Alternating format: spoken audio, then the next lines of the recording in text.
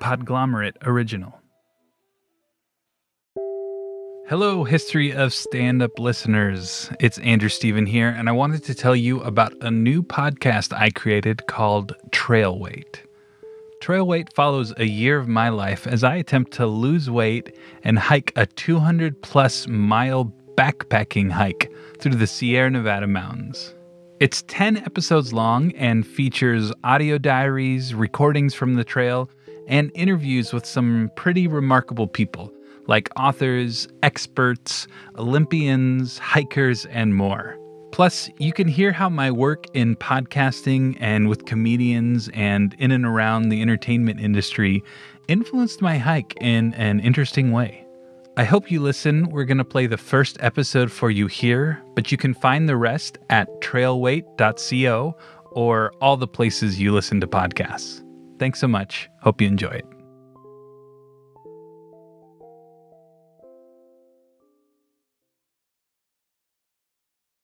This is a podcast about a year of my life, starting in the end of 2018, when I tricked myself into losing weight by telling everyone I was going to backpack over 200 miles through the Sierra Nevada mountains in the heart of California.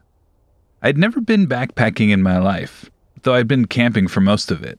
And also, for most of my life, I struggled with my relationship between diet and exercise. I weighed almost 400 pounds and needed a change. Yes, in this podcast there will be tales of breathless heights and pine-soaked air, granite monoliths and flowing rivers. But that's only part of the story. And before we get there, allow me this digression. Human life is a lot like a movie. I know what you're thinking. No, it's not. Movies are nothing like real life. They're condensed and constructed, heightened, unrealistic, and packaged into a convenient little story. Life is definitely not convenient. But when you start to look closer, most of our lives follow the same sort of 3-act structures as movies and stories. First, we're born, immediately arriving in an unfamiliar situation where our only purpose seems to be exploring our surroundings and figuring out where we sit in the world. Next, we struggle and endeavor and drudge our way through. We grow and we change and we learn, and we grow tired. Toward the end, we slow down, we reflect. We didn't know what we were doing, but we went ahead anyway. And yet here we are, looking back, realizing perhaps it wasn't about what we did, but that we did. Life, like a movie, is all about change and growth. That's why we care and invest in these characters' stories, because it mirrors the transformations we have in our lives. We feel what Luke Skywalker feels when Darth Vader tells him, "I am your father," because we've all experienced our own, less intergalactic family issues. Change is unavoidable and uncontrollable, but it is necessary for growth. A story is only possible, and life is only meaningful, because of change and growth. This story I'm about to tell you isn't any different. This story is true and about something that happened that changed my life forever. It's a story about a long walk, a difficult journey, and transformation.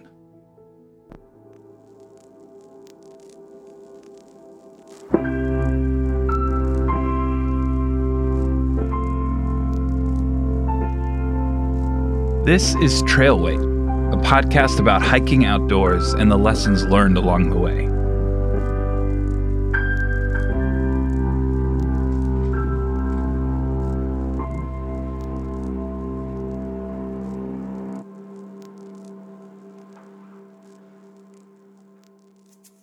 I should probably start by telling you a little bit about who I am. My name is Andrew Stephen, and I like to say I make good things with good people. Usually it's in the form of some sort of show or podcast or live event. Sometimes it's in front of quote-unquote camera, and sometimes I work behind the scenes. Chances are this is our first time meeting, but there's a small chance you may have heard me on another podcast. That's sort of my job. When I'm not working on one of these shows, I can often be found hiking or camping, though not as often as I'd like. So making a show about a hike seemed inevitable. Take what you will from that introduction, but I'm hoping these descriptions will help you know a little bit about who I am and help you see where I was at the beginning of this story. I decided to call my friend Jamie Flam to see how he might describe me to a stranger or introduce me to someone for the first time. He runs a theater called Dynasty Typewriter at the Hayworth, and we're friends and we've worked together. So our relationship has an interesting dynamic, and he might see me differently than other people. How you might describe me to a stranger? How would you introduce me to someone who's maybe meeting me for the first time? To put you on the spot. Okay, I would say that I'm struck by your vision and perception of the world around you, and you're able to see things through a lens of storytelling. And so you always have this creative enthusiasm, and everything that is occurring around you has this opportunity to be weaved into a story that you can tell others. Boom, take it. Jamie's just the best. I mean, he's an amazing creative artist in his own right. But there was one more question I wanted to know about how people saw me. Would you describe me as like an athlete or a sports type person? I would say whatever the opposite is of that. That's another thing you should probably know about me. I've been big most of my life. I remember being called fat for the first time in junior high. I stopped taking my shirt off to go swimming. Growing up in Southern California, I was invited to many beach parties, so I looked for any excuse not to go or arrive later, once the swimming had stopped and the bonfire and s'mores started. My mom taught Weight Watchers and my dad played football in the Cotton Bowl. My brothers followed in form and sports were an essential part of their lives. I just wanted to draw and make things out of Lego and eat. And my family didn't know what to do with that. I grew to a height of 6'something pretty early, and for most of my teens I felt big. But I don't remember how much of that was about my height or my weight. My parents were concerned throughout junior high and high school, and I'd tried different diet plans and organized sports to little effect. Eventually, it transitioned from my parents' concern to my own, and I tried and failed a dozen other things. For high school me, it was mostly an aesthetic motivation. I was a young adult who was experiencing shame for the first time and thought looking a certain way could fix that. Fast forward to 2018. I just turned 32 and reached the highest weight my scale had ever seen, just a few pounds shy of 400. I broke down today, and after dinner I went and drove through McDonald's.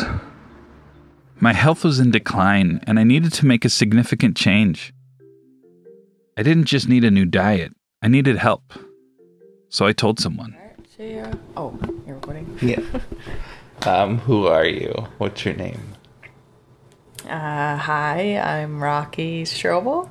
And who are you to me? I am your girlfriend. Rocky and I had been together for 5 years at this point, and we met in the forest. No, really, it's true, and we'll get more into that story later. Still, we were living in Los Angeles, both pursuing careers in the entertainment industry, each with our own specific goals, but similar enough that we could relate to each other's struggles and triumphs. I should say it's the morning, so if we sound tired, that's why. Right. So, you don't know why I'm recording? I have no idea, and I'm nervous. I mean, I told you about this podcast idea, but I didn't tell you the details. No. So... Is this a breakup?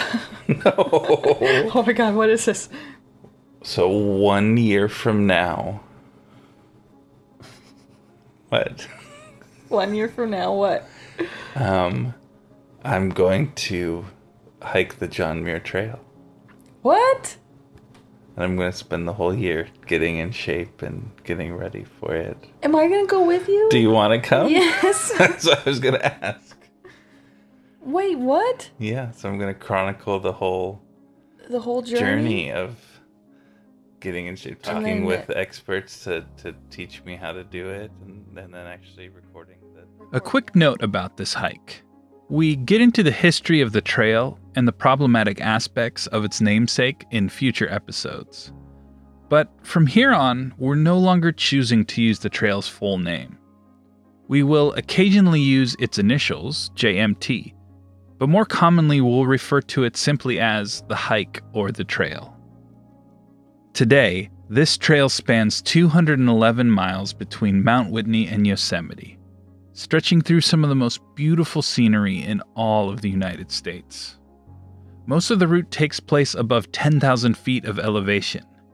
The trail takes you past thousands of ice-blue lakes, smooth granite cliffs, 5,000-foot deep canyons carved by glacier and river, and into solitude. At times days away from the nearest road. For most, their through hike lasts just under a month. And this trek, we decided, would be our first ever backpacking adventure. Like Cheryl Strayed or Jack London, we had our call of the wild. But unlike those two, we weren't running from something. At least, we didn't think we were. We were instead creating our very own adventure. Oh my gosh, that's so cool. I mean, hopefully, That's maybe gonna no be- one will ever hear this. Yeah. And we'll never do it. Nobody will ever hear it. That's nice though. So if you just fall back on your word, you can just erase your word. Yeah. No one will know. Oh my god. There's this concept in fiction and storytelling called an inciting incident. It's the part of the story where the protagonist is forced into action. It's a place where they can't turn back because they've somehow committed, on purpose or by some other force, to move the story forward. If you're playing poker, they call it being pot committed. When a player has already invested so much money, it doesn't make sense for them to fold their cards. While this is a useful storytelling device, it can also be a way to trick yourself into doing something you've struggled to accomplish. Just imagine a scene where a character faces a seemingly insurmountable obstacle in front of them. Maybe a fence or a wall that goes on forever in all directions. And it seems just too tall to climb over. Does our protagonist give up? No! They throw their hat over the fence. Now they're committed. If you want to get your hat back, you've got to find a way over. When you say that, it just reminds me of sometimes you'll throw your boots across the river first, and it's like, we're crossing the river now. That's where my boots are. This is my friend Monty Montepar. How do you want to be known? Are you a writer, comedian? Oh, man. It's like the crux question of my life, Andrew. I like storyteller comedian or comedian storyteller. Okay. I think at this point, I feel pretty good owning. I wanted to get Monty's take on a few things. For one, he's a fantastic storyteller. Like I know, like what are you've done stuff with the Moth. Yeah, I've told stories at Moth Story Slams and won a Moth Grand Slam, and then got to tour around the country telling a couple stories for the Moth main stage. And he's also spent a lot of time in the outdoors. I grew up in Breckenridge, Colorado, which is a ski town. And my parents moved here in the 70s to live in the mountains. And there, like all of our family vacations were going camping and going to national parks. And that was the norm. Skiing actually was this thing that you had to do 2 days a week growing up. And I was like, I don't want to go skiing 2 days. I don't want to go skiing every weekend. What do you mean you had to? That was like Saturday and Sunday in Breckenridge, you were just on ski team. Like that's what everybody did. To the point where I was like, I'm cold. Can I not go skiing on Saturday? So I had in my mind all these Jack Kerouac books, Desolation Angels and Dharma Bums. And it did, even at the time, feel like this sort of romantic Jack London idea to move into the truck and drive to Alaska. I wanted an adventure. And we did. We moved into my truck. Like we built out the back of my truck and me and my best friend moved into it. One thing led to another. I lived there for 10 years, ended up buying a guide service, getting married, getting divorced. I lived a whole life in McCarthy, Alaska between 20 and 30.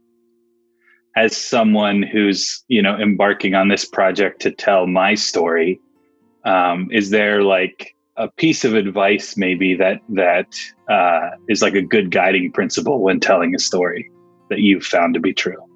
Yeah, I think, the thing that comes to mind specifically about stories about outdoor adventures, which a lot of my stories do end up being about these a wild thing that happened in the outdoors.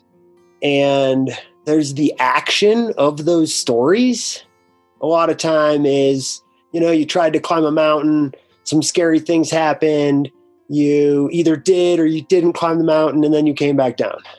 Yeah, like the literal things that are happening. And a lot of times that's where adventure stories will stop, or when people are casually exchanging stories, it's usually the external stuff.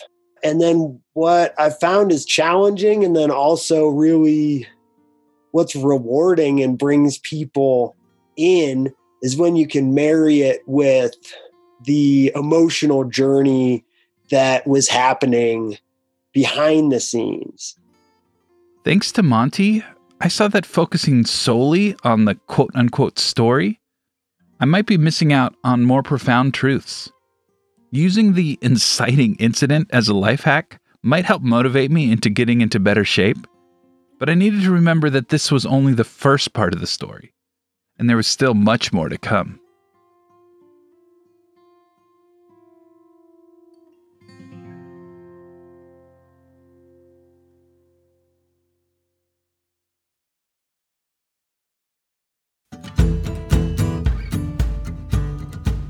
This wasn't the first time I had tried something like this.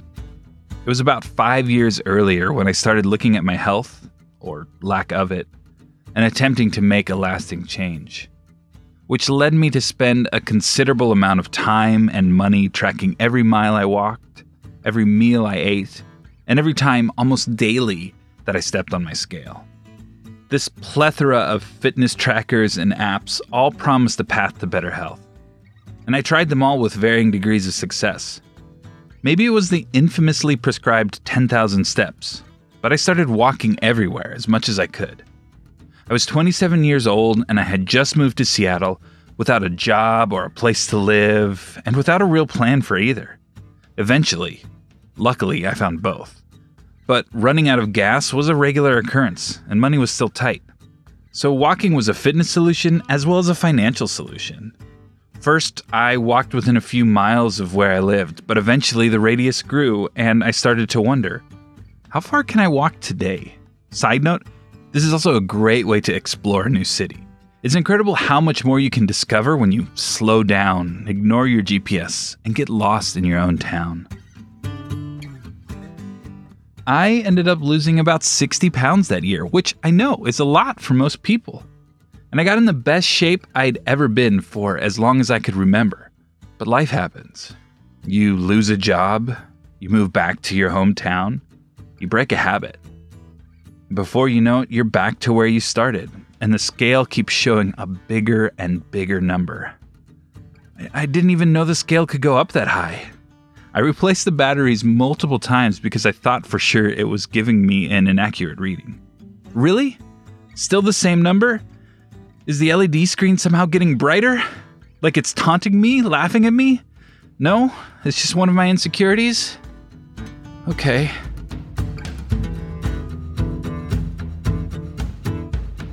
But this is how I found myself 5 years later, a few months after turning 32, heavier than I'd ever been before. But this time would be different, I told myself. I'd put my inciting incident into place, and I threw my hat over the fence. Anyways, gonna hike the trail. You gonna do it with me? I want to, yeah. You gonna get in shape too? Yeah. You're mostly there. I mean, yeah, I could probably get stronger. I'll do some push-ups. That's check in with me. I'll do 5 push-ups a day. And then work my way towards 10. I don't think she's gonna do that. The longest I've done that was like a week. And man, my arms were sore. Rocky ran cross country in high school, and while she hadn't raced since then, I was convinced she could pick up and run a marathon if she had to. Why someone would suddenly have to run a marathon is another question, but if that hypothetical scenario were to happen, she could do it. Me, on the other hand, I got out of breath just thinking about a marathon. The difference between our levels of fitness was less about the fact that I was 3 times her size. It was that when we'd go on a day hike, something we both loved to do, I felt like I was slowing Rocky down. I was tired of feeling that way. When I was in high school, I wanted to lose weight to look a certain way. This time around, I wanted to feel healthy. Yes, of course, I was still motivated by looks. I still have an ego. I am making a podcast about all this. But I wanted to stop making decisions based on what I thought I could or couldn't do. I wanted to know if it was even possible, if I could even do it. I didn't want to fail. I had to try something, so continuing with my literary life hack, I started telling friends and family about my plan to train for a year in preparation for this hike. This wasn't the first big trip they had heard me talk about. A couple of years before, Rocky and I drove from Los Angeles to Glacier National Park and camped the whole way there.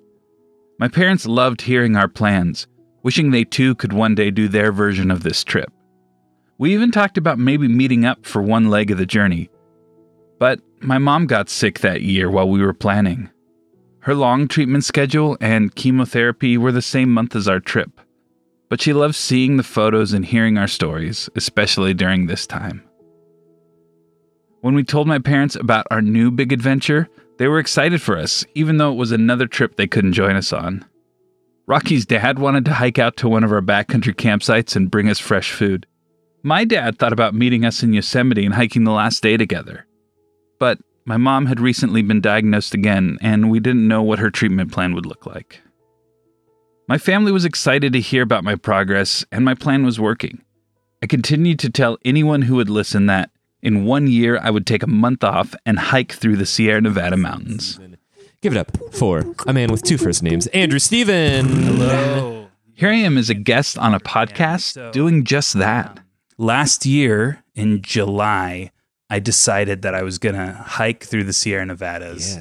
I started keeping notes about my journey, and since I make podcasts, I began recording memos into my phone with the thought that maybe this could turn into some sort of show. You know, the podcast you're listening to right now. I also pitched the show to some producers and companies who were interested in helping fund the trip. If I didn't go through with it, I'd have more than just friends and family upset with me. I'd break critical professional relationships I'd spent years developing. Listen, generally, I'm not a big fan of shame, but let me tell you, sort of forcing my hand genuinely helped me stay motivated. Yes, well, the good thing about our podcast is we stay on point. Yeah. That's the great thing about our podcast. We stay on the trail. We don't follow. Ooh. I'm just going to leave it there. You're so right, Greg. That's the way to get back into this.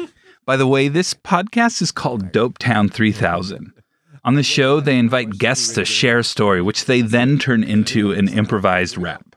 Here's a small taste of the song my story inspired. My hiking shoes, one and then the other. Yeah.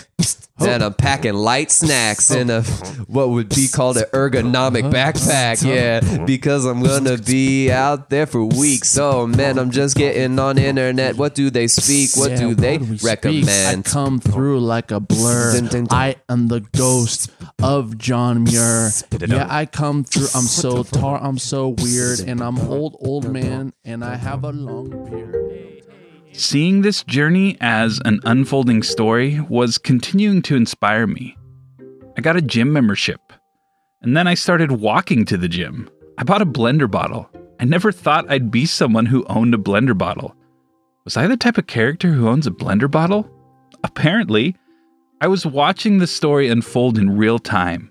What lay around the corner? I needed to learn more about story structure so I could know what happens next. There's a lot of screenwriting books and TV writing books, but they all kind of go back to Joseph Campbell in one way or another. This is Dan Harmon. My name is Dan Harmon. He's the writer and creator of the show Community and co-creator of Rick and Morty, and involved with many other movies and TV shows you probably know.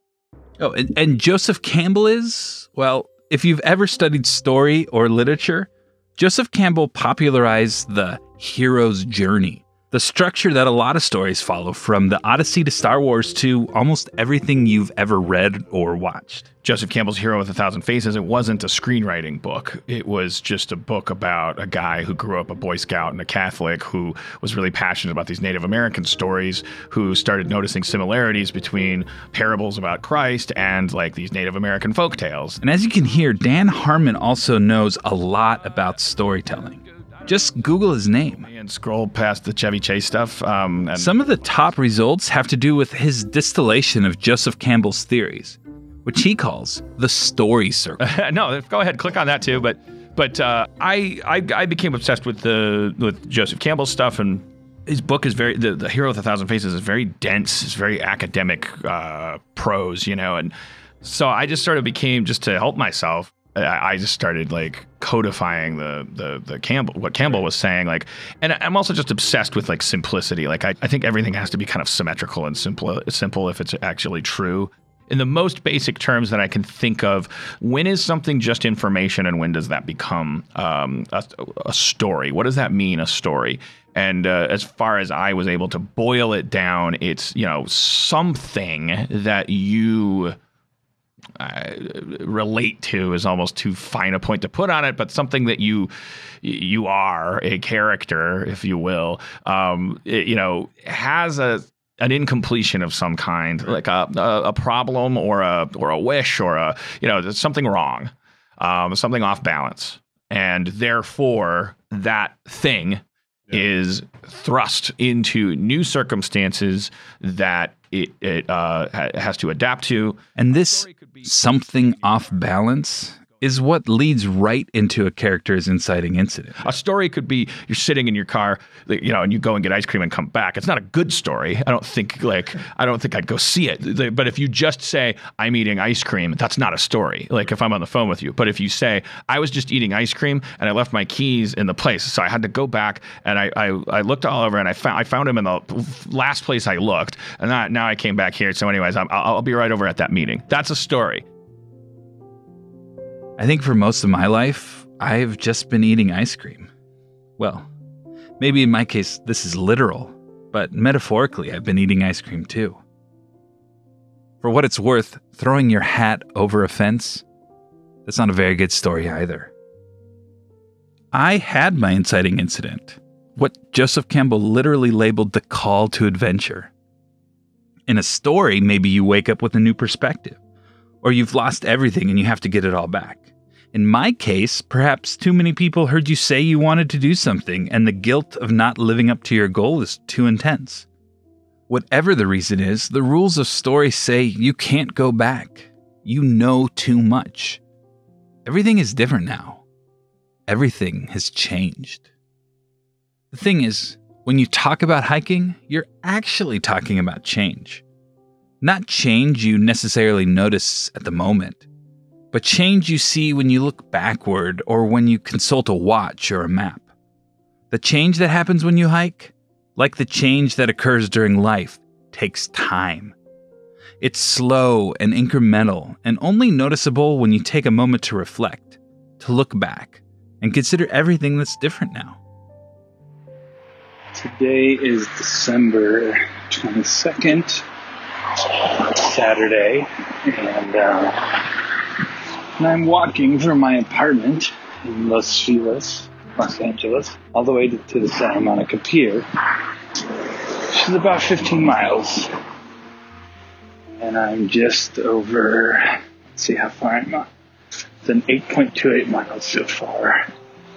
And I'm starting to get a little tired. Hiking is essentially walking, and walking is not very exciting.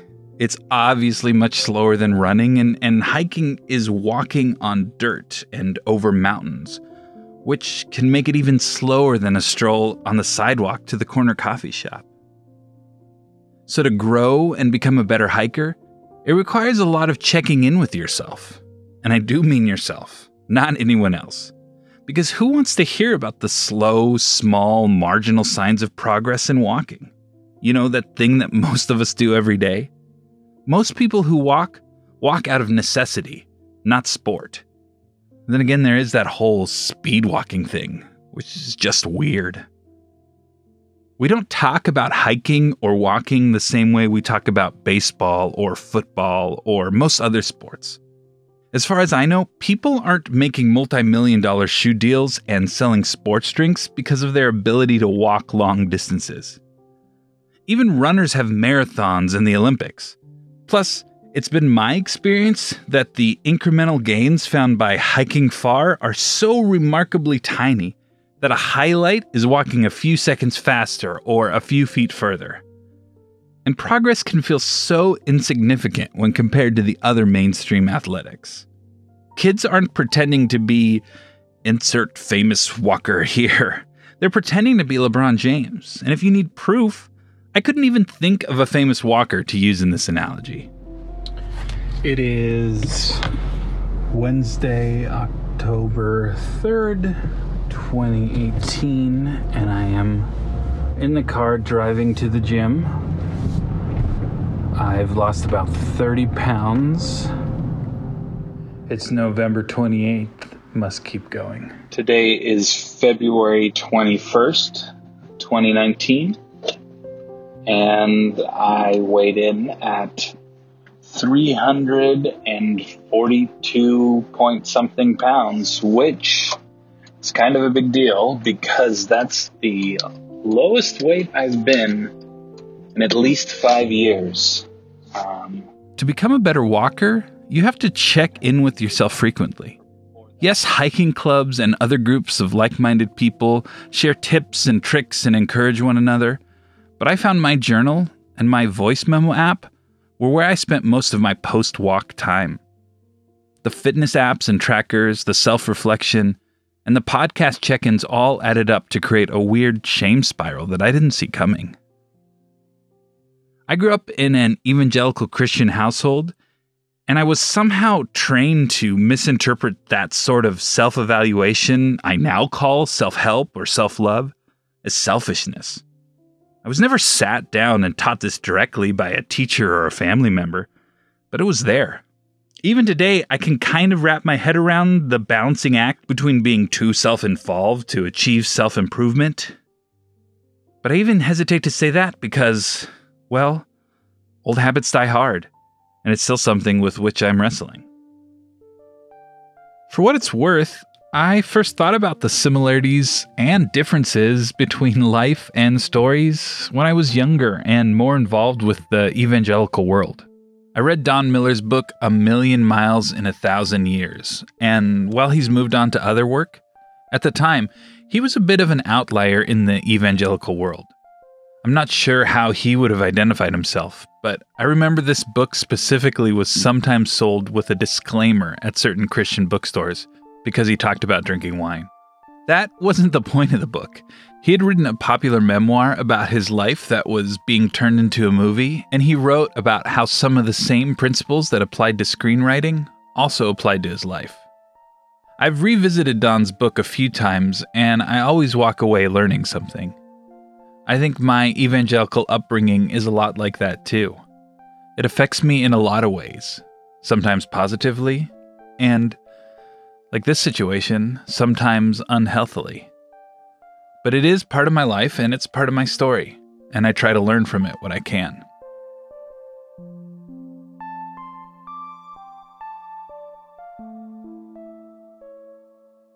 And this was only one part of the shame tornado.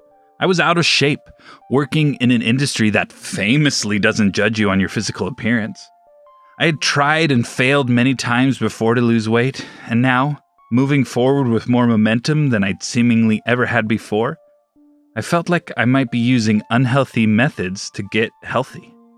And that somehow any lack of progress was because of a lack of willpower. While at the same time, if I wanted it too badly, that was also bad.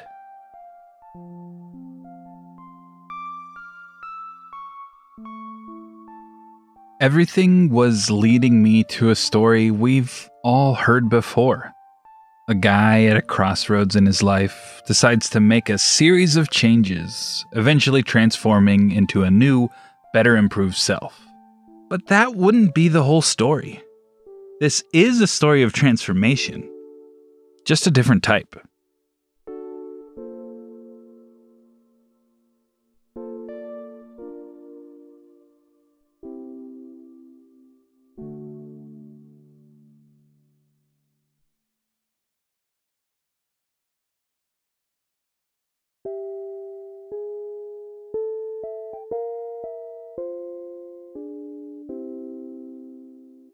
Spending time in nature wasn't just necessary for my physical training. It was also working on my mental and emotional health at the same time. Not to get too hippy-dippy with you, but for me, living things in the outdoors has put lessons into my body. Here's Monty again. Like it really, you feel them. You feel these things, and the metaphors of a cloudy sky or a stormy day or a cold river have this meaning in your body that is really deep. And I think you do have those feelings of like this tingly, this is where I'm supposed to be. I am walking in my path right now. You feel those lessons then when you're presented with the situations. You're like, I know what this feels like from that mountain. I felt more ready than I've ever felt before. Looking at my life and circumstances through the lens and construct of a story was my secret to success. As someone who is creative, who is a storyteller, who is, has this eye for like what makes a good story, do you ever find yourself making decisions based on what would make a good story? Man, I feel like I've been thinking about this more after I took writing stories seriously. It's not a question that I used to ask, like, is this going to be a better story? I will find that sometimes being like, well, usually the more interesting choice in life, a lot of times is the better story. And you can kind of feel that instinct of like, I'm going to do the same thing I always do, or am I going to open it up to the potential of something else happening? I don't think it's a really driving force in my decision making. I think I probably was prone to that to begin with. Now that I think about it, it's like, what's around the corner? I think the thing is looking back, sometimes I do realize, or even when you're living it, when things seem to be playing out like theater or like a movie or like a script. And I think that it does go both ways, that life does work like theater sometimes. That's why theater feels like life. There is a reason that those things mirror each other. And then I do think that we're constantly, especially if you are somebody that's trying to look for stories, we're constantly trying to like place those pieces. Oh, how does this fit in? We're always kind of trying to tell like what the story of that moment is. So I think actually what I've been trying to do more is not tell or guess what the story is when I feel that feeling of like, oh, I'm in a story right now. That a lot of times, especially with personal stories, you don't know what the story is until you have a little bit of distance from it. But you still have that awareness of like, this is a scene in here. Of course, I knew where I was in the story. The whole inciting incident was sort of my thing. It was an easy way to push the story forward. Only, this isn't a story about getting in shape. It's a story about change. It's a story about transformation. It's a story about loss. My mom's cancer got worse, and everything got more complicated. I didn't know this story would contain hospital beds and wheelchairs. I naively didn't realize the story would continue past this moment. I couldn't control what would happen next. My mom went from one hospice to the next, eventually coming back home. Her condition worsened, and we grappled with acceptance. And after a regular, hard day, I woke up to a voicemail from my dad. Before he said anything, I knew from the silent crackle and hiss of the voicemail pause that my mom had passed away.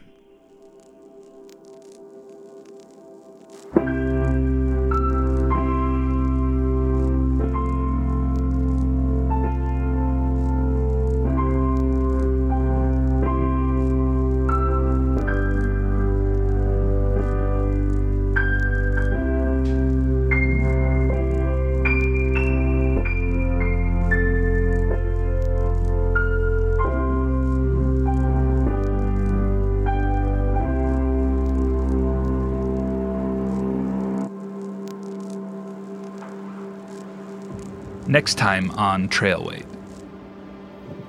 I don't want to be hyperbolic here, but nature was definitely something that potentially saved my life. That rain and that cold is what will make you feel more alive. There's nothing like a northwest wind, North Atlantic west wind cutting the arse off you to make you feel mindful and present. Trailweight is produced and written by Andrew Steven. Our story producer is Monty Montapar. Music by Breakmaster Cylinder and Epidemic Sound. Executive produced by Jeff Umbro and the Podglomerate. Thanks to Jamie Flam. To learn more about Dynasty Typewriter, visit dynastytypewriter.com. Thanks to Dan Harmon, whose contributions were excerpted from previous podcast conversations of mine. And thanks to Monty Montapar. Be sure to check out his moth performances online. And if you're looking for a guide service in Alaska, visit KennecottGuides.com. All of these and more are linked in the show notes and at trailweight.co. For transcripts and more, visit trailweight.co or follow us online at Trailweight on Instagram and Twitter. Thanks so much for listening.